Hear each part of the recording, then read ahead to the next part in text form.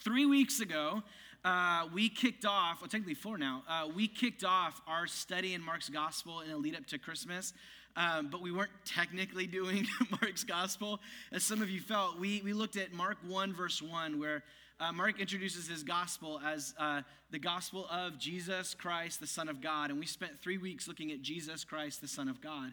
But the way that we did that was by jumping over to other gospels and other verses. And so we haven't really technically been in Mark, but today we actually get there, and I'm really excited for that because Mark's gospel is just fantastic. I mean, this is a first century biography in the life and teachings of Jesus. It was most scholars hold it as the first gospel that we have.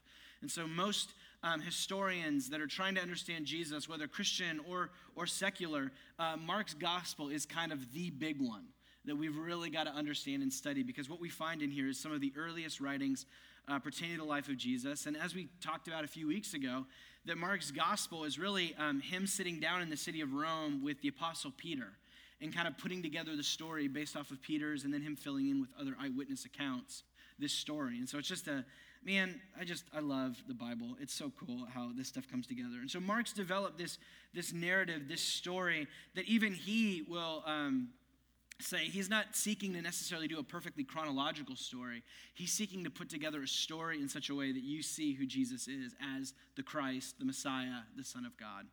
And so what we're going to be doing as we look over really kind of the first chapter over the next 6 or 7 weeks is inviting ourselves just to question and ponder, what does it mean to be a follower of Jesus? As we talked about with Michaela, that this is someone who she identified as a follower of Jesus. Some of you that don't want to put Christian on Facebook as your religious beliefs, you'll put follower of Jesus so you sound a little bit cooler. But we talk about being a follower of Jesus, and yet when we get down to kind of brass tacks, what does that mean? Oftentimes, we're really just using it as a synonym for Christian. We're just kind of it just sounds better because Christian, we now apparently that has implications on the way that I vote or the way that I think or the way that I dress, or the way that I eat even. And so we just kind of say, well, I'm a follower of Jesus. When we say following Jesus, what we're getting to is the earliest title that Christians used for themselves. Do you know that? Long before Christians called themselves Christians, Christians identified themselves, the term that they used were they were followers of the way.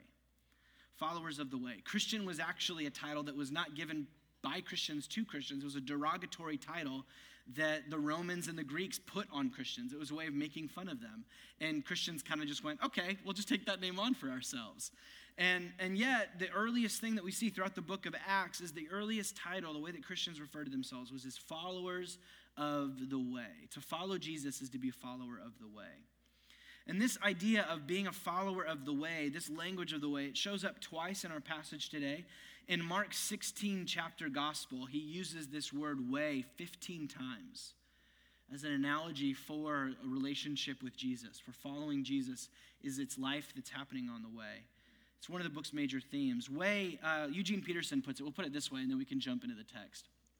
Eugene Peterson writes, way and its synonyms were familiar to every Jew, especially because of their frequency in the Psalms, where way was not only the path that we walk on, but the way that we walk on the path.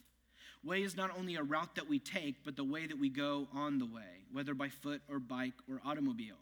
The way that we talk, the way that we use our influence, the way that we treat one another, the way we raise our children, the way we read, the way we worship, the way we vote, the way we garden, the way we ski, the way we feel, the way we eat, and on endlessly, the various and accumulated ways that characterize our lives. And so when we come to the gospel and we find this language of being a follower of the way, as we'll see today, is that we're not just talking about following a way being the destination to which I'm going, but the very way in which I'm walking on that road.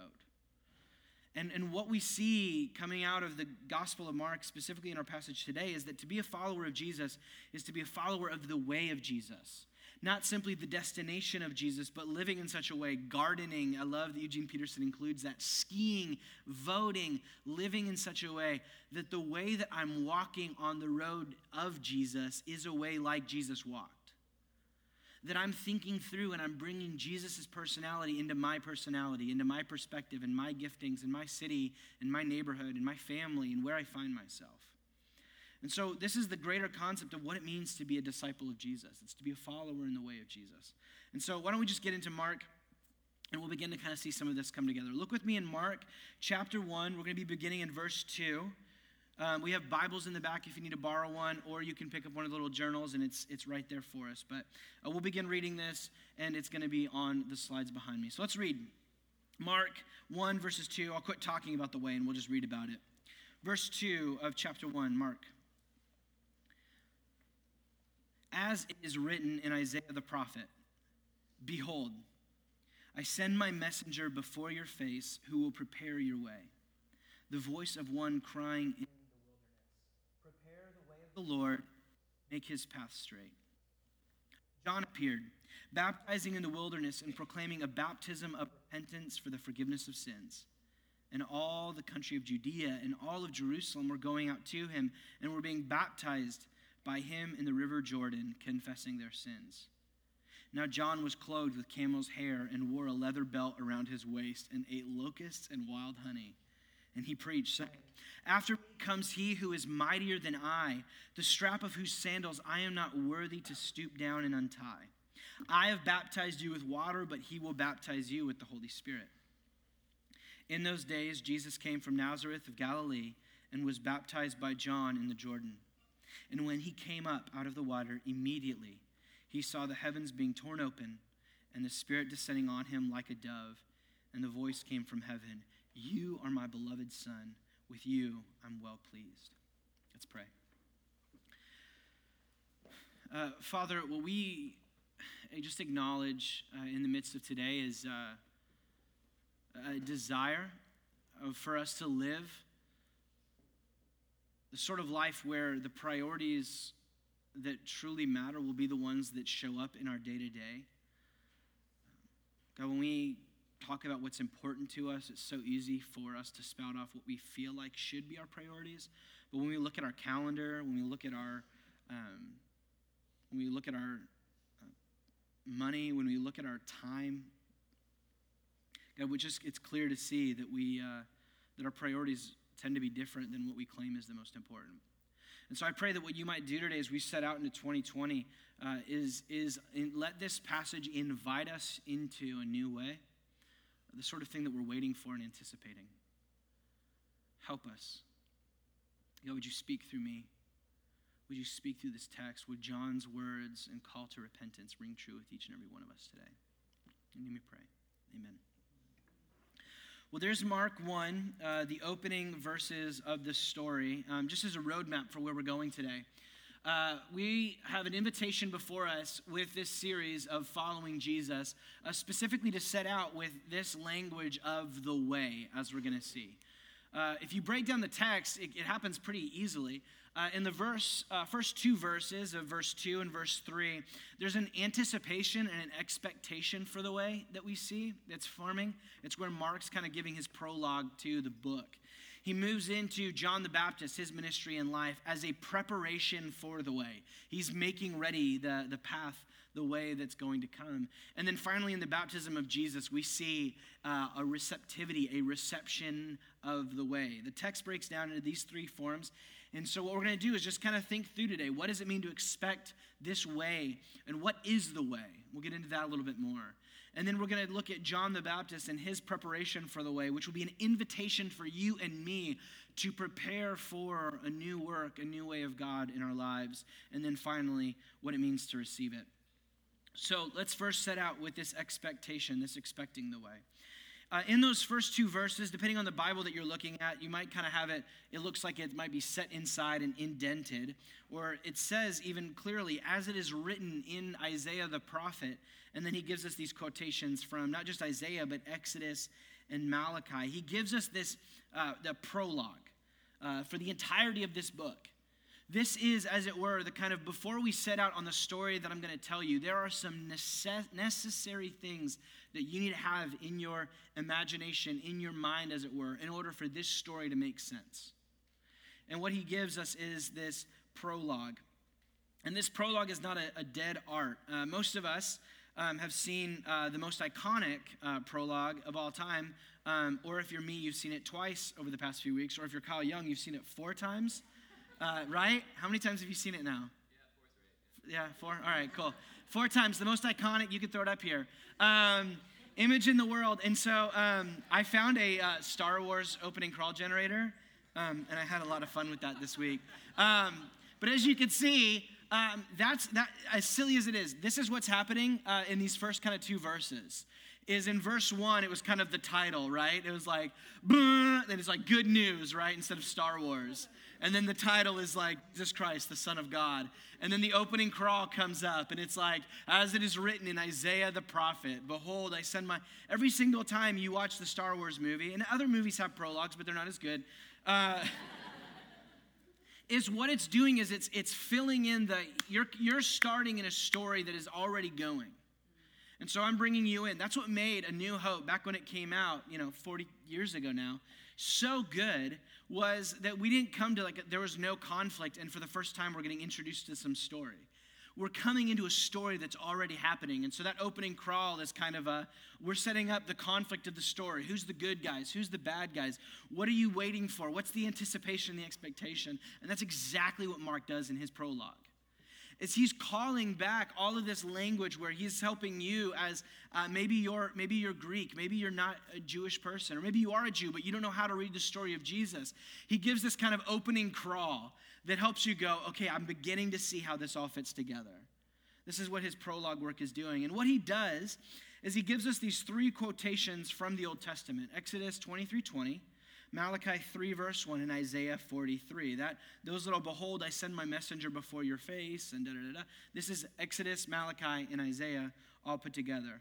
2 things he's doing in the prologue through quoting these. The first thing he's doing is he's calling for you to understand the story he's about to tell, the story about Jesus and who he is, as a continuation to the story of the Old Testament, the story of the Jewish scriptures, the story of Exodus and exile and kings and prophets and priests and sacrificial systems. He's going, for you to understand the story of Jesus, you have to understand, as it is written in the prophets, what the expectation was.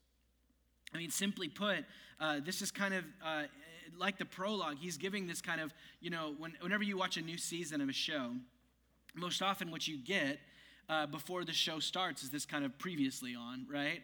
And then you get this kind of weird mix match like recap of everything that's gone on, so that whether you've read it or seen it or you know what's going on, or maybe you don't and you're over at your friend's house and you don't know why you're here to watch episode 4 of some show you've never seen before, is you're at least getting some of these little highlight clips so that as you hit play on the next episode, you know what's going on. And that's what he's doing here. He's bringing together this language where he's going, for you to understand this new season, this new episode, as it were, in the story of God previously on. There was an expectation and an anticipation that the prophets were setting for a specific work. And that specific work that he notes by calling from this, by ascribing this to Isaiah and quoting from Malachi and Exodus, is this idea and hope. The conflict of the last season was an anticipation for this new Exodus. Now, Exodus, for it to be new, that means that there's a first one. The first Exodus, Israel found themselves as a people enslaved to Egypt, with big bad Pharaoh on top and demanding all from them. And, God sends Moses, let my people go, right? And Isaiah, Pharaoh says no, and we've got all the plagues, right? God is mighty victorious. He leads them out into the wilderness. We've got the Red Sea parting. It's the whole craziness that happens, leads them through the wilderness, through the Jordan, into the promised land. There's this Exodus movement out from slavery, through the wilderness, through the Jordan, into the promised land where they can be the people of God. First Exodus.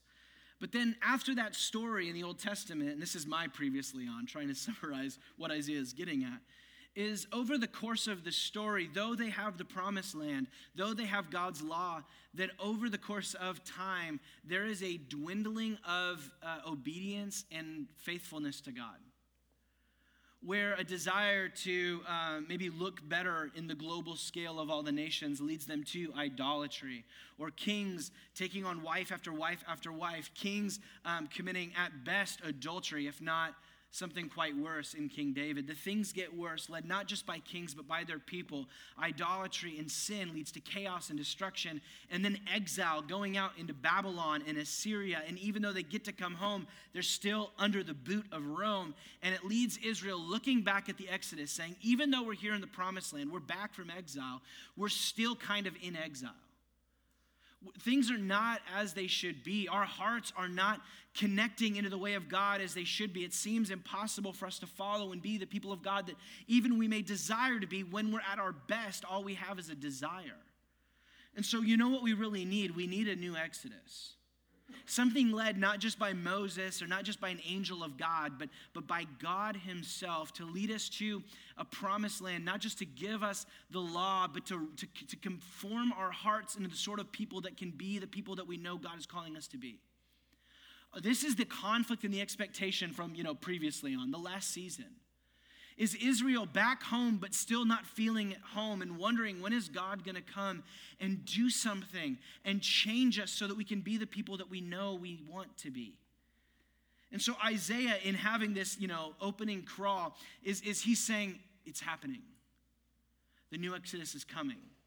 And it's going to be led by another prophet, this prophet supreme, who he's going to prepare the way of the Lord. Isaiah continues on, and he talks about how this one that's going to come is he's going to fill in valleys, and he's going to level the mountains. All of the things that make traveling the way difficult, it's going to become a highway where you can just hit on cruise control. Maybe not, but.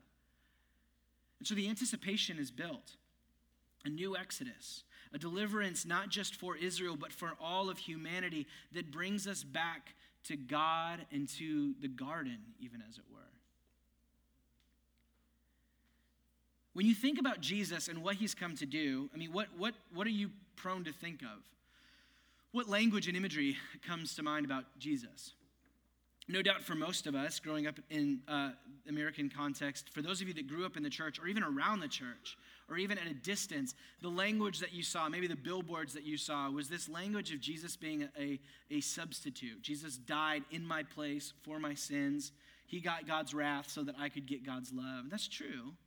Or maybe Jesus as in his cross and death, an example of what true love looks like, self-sacrificial love. And that's true. But we need to ensure, just in the kaleidoscope of what Jesus has come to do, we include this language of new Exodus. That Jesus is going to be this new and awaited Moses, this new and awaited angel of God that's going to lead us through the wilderness back into a relationship with God. But more on that in a minute. So back to the prologue, though. We've got, the letters flying through space. Behold, I send my messenger. And then with each Star Wars movie, we then take from the prologue and we pan onto the action, right? Whether it's A New Hope and we've got, the Tantive 4 going and then the giant Star Destroyer that goes overhead, right? And they're shooting back and forth at each other. We're right into the action, right? What happens here is what does he do? In verse 4 is we have the letters go over, and then the camera zooms down from space, down onto earth, down into Palestine, down to Jerusalem, down into the wilderness, down into the Jordan River, and it pans onto this weird, bearded, camel-haired guy, right? John the Baptist appeared, is what it says in verse 4. And so what happens is we're waiting for this anticipation. We're waiting for this someone to lead this new thing, and the camera comes down, and it focuses on John. And Mark gives all of these crazy descriptions. Mark describes John and what he looks like more than Mark ever describes what Jesus looks like, which I think is funny. But he describes him as this person who, let's see, what all does he do? We talk about where he's at. He's in the wilderness, specifically in the Jordan River, which connects us to the story of the Exodus, right? They came through the wilderness, through the Jordan, into the promised land, and now we're going back to the Jordan in the wilderness. So there's a story of the Exodus connecting there. We talk about him being wearing camel hair and a leather belt, right? If you go back and read, I think it's 2 Kings 18. I forgot to put it in my notes. But it's so funny. Elijah comes to talk to the king, and he can't get a chance to meet with him, and so Elijah goes his way. And then one of the stewards comes to the king, and they're like, oh, hey, somebody came to talk to you, but we don't know who it is. And he's like, well, what does he look like? Oh, he had a leather belt. Oh, that's Elijah. That was his calling card was a leather belt. And so Mark calls out attention to this because he's wanting to highlight for you, oh, there's a new There's a new Elijah. There's a new prophet going on here. The wilderness and the Jordan River. Oh, there's a new Exodus that's coming. There's this prophet supreme where he's getting people from Jerusalem and all of Judea. He's successful. The language is this language of, he's a prophet supreme. He's the greatest prophet yet. He's got success unlike any of the prophets did, but he's still wearing the clothes. He's eating the honey. He's munching on the locusts, which I guess is like the new form of protein. Because meat is heating up the world and we're all going to die. And so we eat bug chips now. I have friends that that's their Instagram story every week is like some new bug food they're eating. Our lives have become like Fear Factor. I don't know where I am. So anyway, all this to do is why Mark's describing this is he wants to connect the floating letters in space, the prologue that we just got, to then sitting on Mark where we go, oh, Mark's the guy, or John the Baptist is the guy. The guy that all the prophets were saying was going to come and prepare the way, this is him. It's this weird camel-haired, belt-wearing, locust-eating, honey-drinking guy. This is him. He's the prophet supreme. He's the one that's come to prepare the way, to level the mountains and fill in the valleys so that the way of God might be level. There's a new Exodus on the horizon. And so what does it look like to prepare the way for this new thing for God to come in? Well, what does it look like? John appeared. It looks like baptism and repentance and confession of sins. To prepare a new way, to anticipate some new work of God, it takes repentance and confession of sin. It takes baptism. Repentance as an idea gets bad press these days, specifically because of people yelling about who God does or doesn't hate, which the only language that we really get about hate in the Bible for God is people who think they know who God hates. Repent simply means, regardless of all the bad press, repentance, it simply means to change your mind. When you hear the word repent, it's this word in the Greek, metanoia. It's this changing of your mind from I was thinking this way, but now I'm thinking this way. It's a pivot of the mind and from the heart, which leads to a change in the life. Now, why I say that is repentance tends to be this language that we use. The image that we have is like old Catholic priests who are like, lashing their backs because, they thought a dirty thought at dinner or whatever, or they ate, an extra helping of chocolate. And so now they've got to repent. They've got to prove how sorry they are. Or even even without whips and stuff, is when we think repentance, it's I have to heap enough shame on me until I earn some kind of forgiveness from God.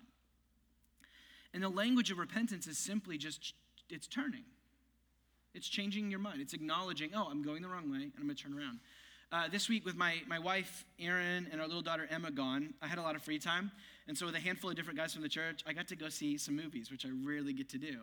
And so over at Westfield, I got to go see 1917 in the big, Dolby IMAX. And then I went and saw Star Wars again a couple days later.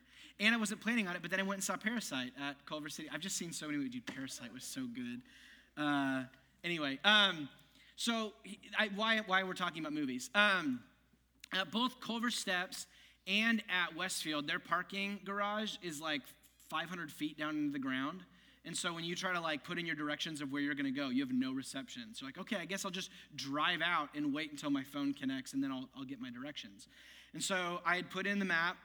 Okay, I'm going here, and I come out and I start driving, and I'm waiting for it to connect, and then it connects. Bing! Oh, I'm going the wrong way. I need to make a U-turn. Okay, click over, get over a couple lanes, turn around, and now I'm going the other way. That's repentance. We make this big deal about we've got 40 lashes to prove it. All repentance is just a simple acknowledgement. The way that I'm going isn't going to get me where I need or want to go. And so I just need to turn around. And that's it.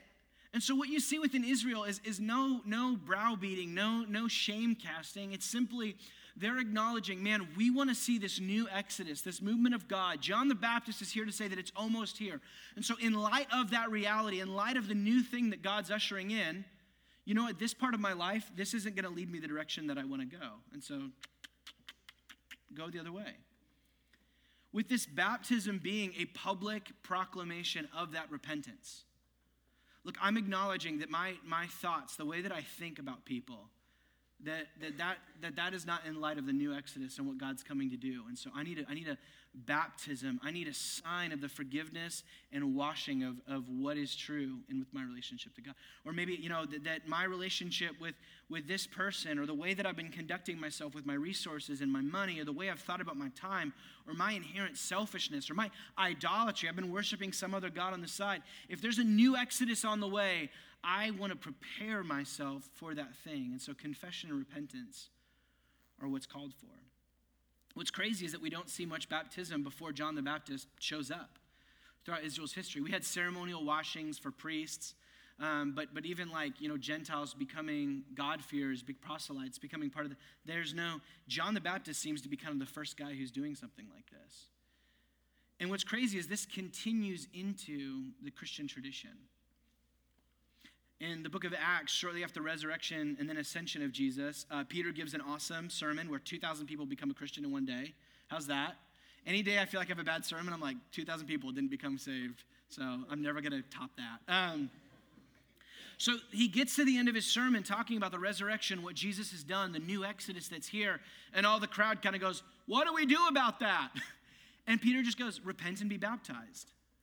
And so you have all of these people that then now, as a proclamation of not just repentance of sin and confession, but also identification with Jesus, baptism becomes that first sign and proclamation of repentance and commitment to the way of Jesus. That continues today. And there's more that's happening within baptism, and we'll get to that in a minute with Jesus.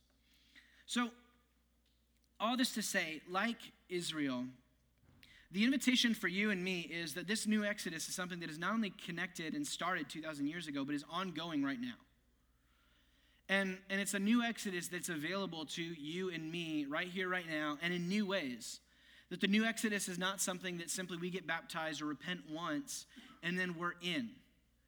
But that the whole Christian life is this repentance, is this continual, I'm going the wrong way again. I keep going, I was going right for a second, but now I need to go left again. This is the whole Christian life. And so the invitation as we go into 2020 is for Christian or not, whoever you may be here, is what this is inviting us into is there's a new way that God is breaking into creation that has been inaugurated by his son, Jesus Christ, that has happened and is ongoing happening. And there's an invitation for that to happen more than it is happening right now within your life. And the way to prepare for that is confession and repentance, is to own up to the ways that you've been living, the ways that you've been going that aren't leading in the destination that you want. There's a simple invitation, and we'll have time today to spend time there, but I would just begin thinking and praying. What is that? Where's the new way that God's wanting to break into my life, new Exodus territory that he wants to claim and capture and move me in?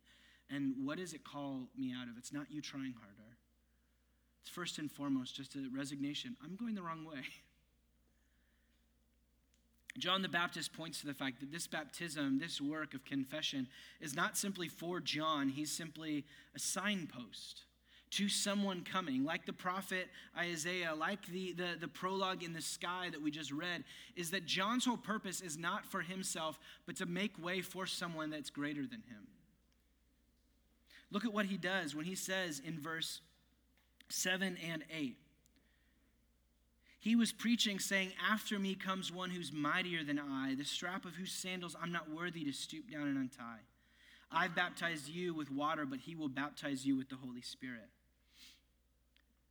For John, what he acknowledges is the need in preparing the way is not simply just so that John can be a prophet, but so that God can come in a new way. John points to someone coming who's going to be mightier than I, someone stronger than me, pointing to someone who's greater than him, someone I'm not even able to undo his sandals, which is like a weird thing in our day because we wear flip-flops. We just kick them off.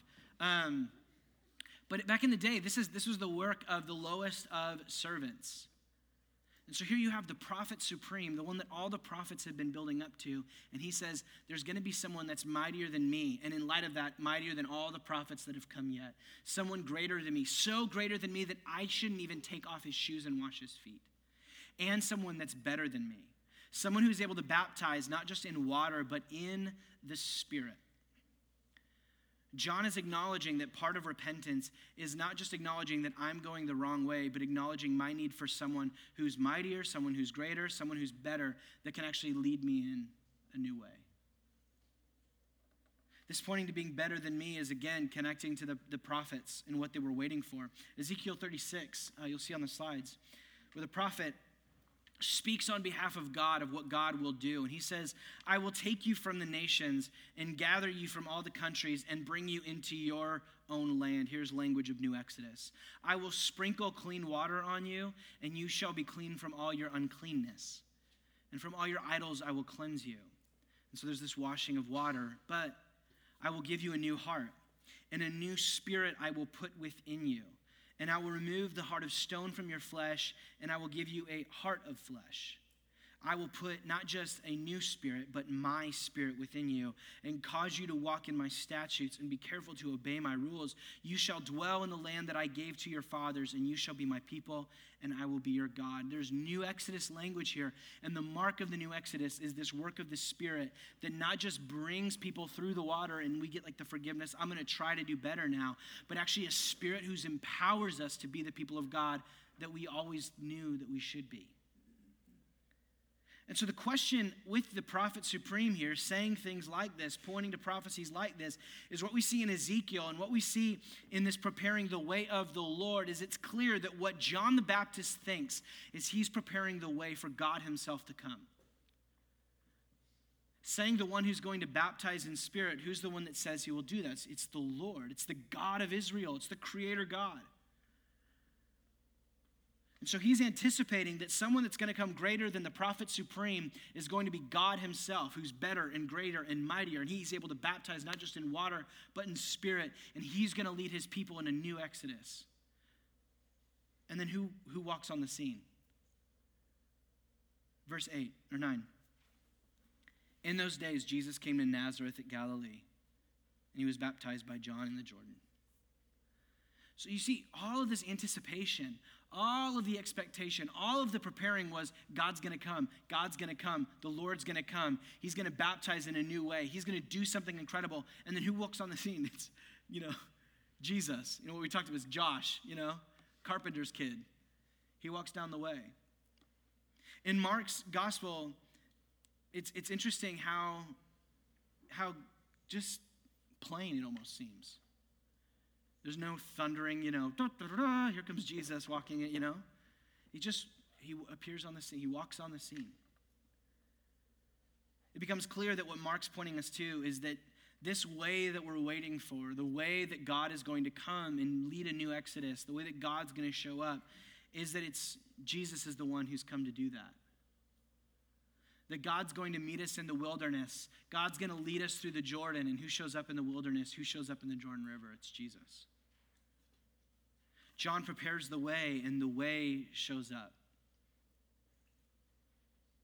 Back to Eugene Peterson's quote, the arrival of Jesus is the revealing of the way. Not just that God comes to us, but Jesus is also revealing the way that we exist and be on the way. This way of the new Exodus, this way that we come to God, the way that this is all what's wrapped up in happening when Jesus walks on the scene. All the expectation and the anticipation is somehow met here in this seemingly normal guy who gets in line, walks out into the Jordan, meets John the Baptist. Hey, it's my cousin. Mom told me that you're going to do some really crazy stuff. But I guess if you want to get baptized. And that's the question right there. Why does Jesus get baptized? How many of you reading the passage this week had that question? So Jesus, who throughout the New Testament we claim is perfect and without sin, he gets in the water for baptism, which this baptism is located as one for confession and repentance, forgiveness of sins. What does Jesus need forgiveness of? Is it just him getting like just in case? There's been different things that this could be. David Garland gives the best, I think. There's different opinions. This is mine. I think David's right. This is on the slide. This is so good. Jesus did not come to purify himself of sin in his baptism, but to identify with sinful people. He accepted John's repentance baptism as God's means for restoring Israel. In this light, the baptism of Jesus and baptism in general is not a private act for private spiritual gain, but an acceptance of membership into the historical daily. Does yours say daily? Why does mine say daily? Historical community. Typos. Historical community of God and a participation in the continuing narrative of God's unfolding process. What Jesus shows up and does is he gives an identification with those who are repentant sinners, not with perfect people, but with people who acknowledge their need for a new way. And by entering into the Jordan, like all of the Israelites before him walking through the Jordan as the new Exodus was kind of coming to a head, is here you have Jesus entering into the river, identifying with repentant sinners. When we were praying for a gathering, Theo, he quoted in prayer that Jesus, when he arrives, he says that you know who needs a physician and a doctor? It's not the really healthy people, it's the sick people. And I came to be a doctor, not for the healthy, not for the righteous, but for the unrighteous. And here you have in his baptism, the great doctor walks into the room. And he identifies and he meets and he is with sinful, not perfect people, but people who know they need a doctor. And what's so interesting about what happens in Jesus' baptism is when he gets baptized, something happens that didn't happen for everybody else. What happens? Look with me in verse 10. So Jesus gets baptized, and when he came up out of the water, immediately he sees the heavens being ripped under, torn asunder, as older translations have, being torn open, and then the Spirit descends on him like a dove, and a voice came from heaven, "You are my beloved Son, with you I am well pleased." So these things, when Jesus gets baptized, what happens? The heavens are torn open. What's happening there? Isaiah 64:1. When the prophet Isaiah, who Mark just told us, you guys need to read him to know what's going on. He prays and asks God, when will you rend the heavens? When will you tear open the heavens? It's the same language here that's used. And come down and lead your people in a new exodus. And Jesus kind of winks and says, right now. And then the Spirit comes down and rests on him. This Isaiah 61, there it is again, waiting for this Messiah who would come and lead a new exodus, and he would have the Spirit resting upon him. All of the prophecies of Isaiah and all the other prophets are coming to a head now. Now, what's up with the dove? Why a dove? That's become like there's whole denominations now that have doves. You ever wondered that? Why is the Spirit a dove? I don't know. Here's some of my best guesses.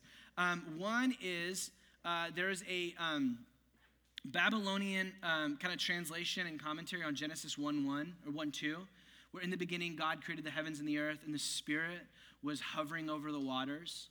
There's this Babylonian Talmud, it's a commentary and translation, that it refers to a dove, the Spirit being a dove is the language that it gives for hovering over the waters. So that could be one thing. Others have argued that what's happening here is emperors from Rome, whenever they got their portrait done, they would have an eagle over them. That was the sign of Rome, like a big, bad eagle, right? And Jesus comes up, and what's resting over him? It's not the eagle of Rome, but it's the dove of peace. Oh, come on. Just sit on that all day. And so whether it's pointing back to Genesis 1:2 or something that's getting at the heart of Rome, whatever it might be, the reality is we have the Spirit hovering over him like new creation, and we have a sign and signal of what kind of king he's going to be. He's not going to be like Caesar. He's going to be a king of peace. And the Spirit saturates and rests upon him in the thing that all the prophets were waiting for. And then finally, as this all happens, this voice speaks for the first time in over 400 years, where the prophets were regularly speaking on behalf of God, and then after Malachi, things go silent. And God doesn't speak. 400 years go by and they're waiting for new Exodus. They're waiting for the voice of God. They're waiting for a new prophecy. And then here at the baptism, God speaks for the first time in 400 years. And his first words are, "This is my beloved Son. In him I'm well pleased." And what does God speak here? This Son of God from last week. Here he is, my Son, the one who I am intimately know, the one who is my image, the one who shares my work, and the one who I have given the inheritance of eternal life. He is my Son. He is my beloved. Where does that word show up? Back in Genesis, Abraham and Isaac and the weirdest family vacation ever. When they go up the mountain and they find out there's no sacrifice, you're it, bud. And then an angel shows up and there's a sacrificial son. My beloved son. So there's image and intimacy and vocation. There's a sacrificial son. And then finally, this language of in you I'm well pleased is again back to Isaiah 42, where he talks about his appointed servant, his one who he goes, you are my representative to the people. In you I'm well pleased. You now have all of this coming together where God's quoting himself. You guys want to know who this is? This is my son. He is the true human, the one who is my image, who shares in my work, who I intimately know, and he intimately knows me, and he also is my beloved son, the one who's going to be sacrificed. And even more than that, he is my appointed servant. Listen to him. All of this happens at this. It's incredible mosaic of who Jesus is. And even in the Father speaking a message of love through the Spirit on the Son, in baptism, we get this incredible picture of who God is. Have you ever wondered what God was doing before creation? Right? If he's eternal, like what was God doing for the time, the eternity before he created? Who is God in his very essence? Because we call God creator, but we only know God is creator because he created something, right? Who in essence is God? Because creator, if he was only a creator in his essence, then that means he didn't exist until he created. If he's judge, then that means that, well, he wasn't really a judge until he started judging. The New Testament makes the claim in 1 John that God is love.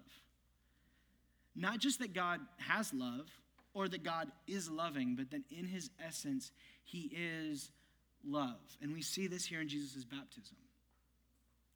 In John 17, Jesus said, before the foundations of the world were laid, the Father, you were loving me in and through the Spirit. And here you have in baptism this picture of the God who's existed throughout all time before you and I were anything, before even the atoms and cells that would one day lead to us being us, before any of that was there, the God has eternally been a community of the Father loving the Son in and through the Spirit. This is what we mean when we say God is love. It's not just that he has love or that he is loving.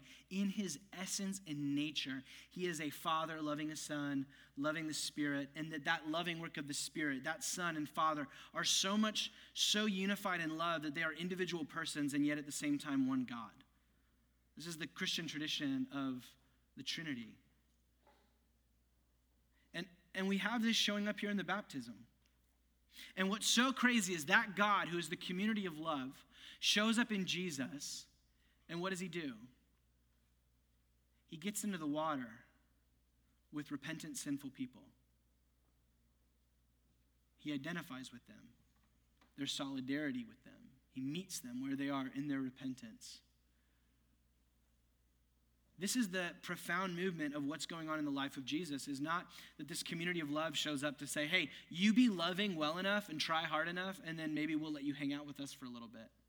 That this community of love is so incredible that it shows up in the life and the person and work of Jesus Christ and invites us into this divine dance of delight with one another, of loving and delighting in the Son through the Spirit, and through the Son delighting in the Father. As the Father delights in us through the Son, and through the Spirit we're unified into Jesus. Like, this is the whole crazy cosmic thing of what we talk about, what's going on within New Exodus. Far more than just getting out of Egypt, let my people go, right? Returning back to our true home, which is God himself.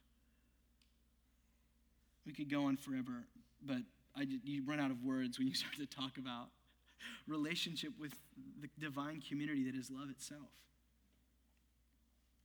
The scandal of Christianity is that what we find in Jesus' baptism and all of his life, his death and resurrection, is that this community of love through Jesus has chosen to identify not with perfect people, but with repentant people.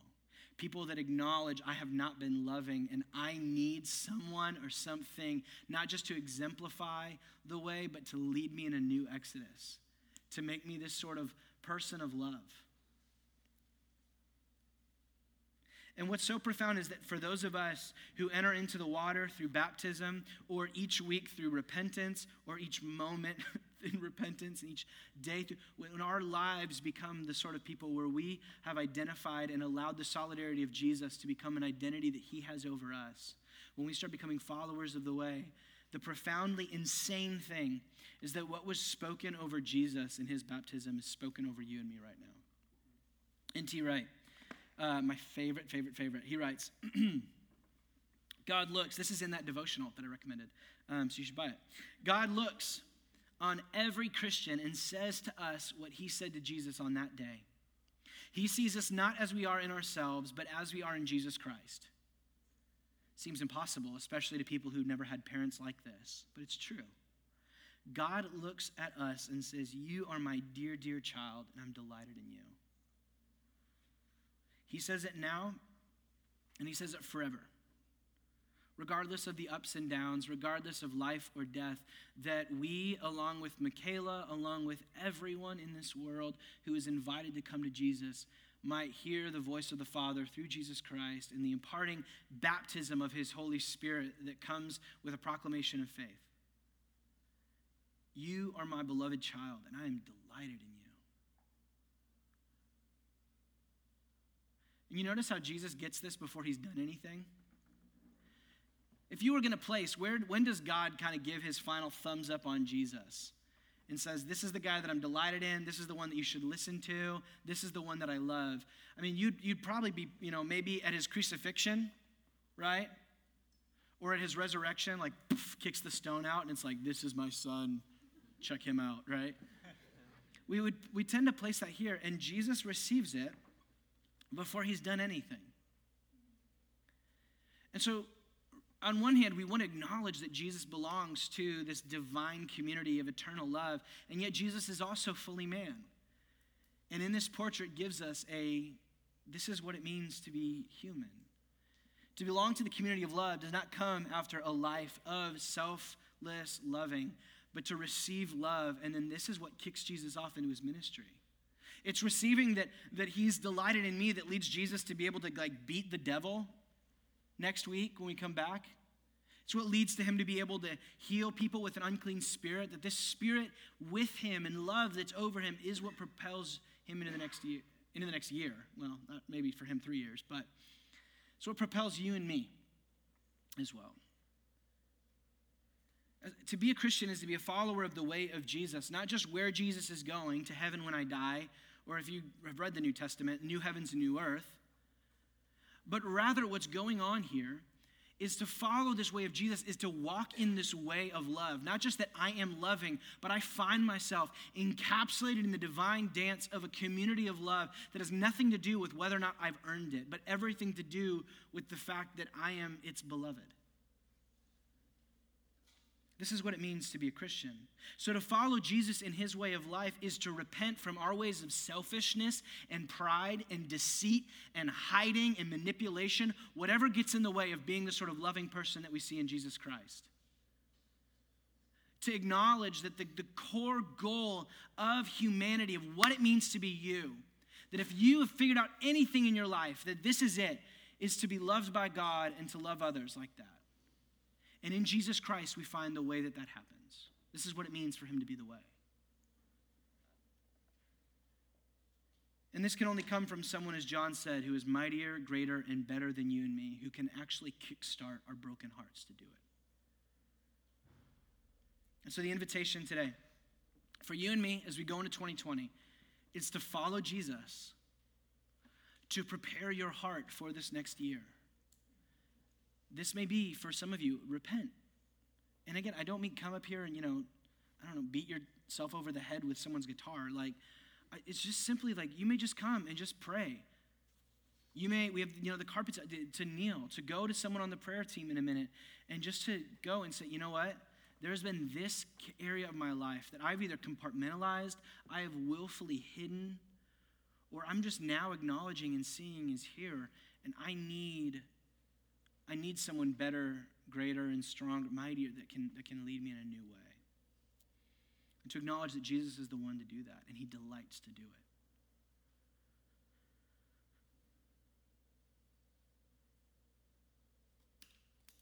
The invitation, just to consider, is what sort of person are you becoming? What kind of way are you living? And could it be that there's something better in front of you today?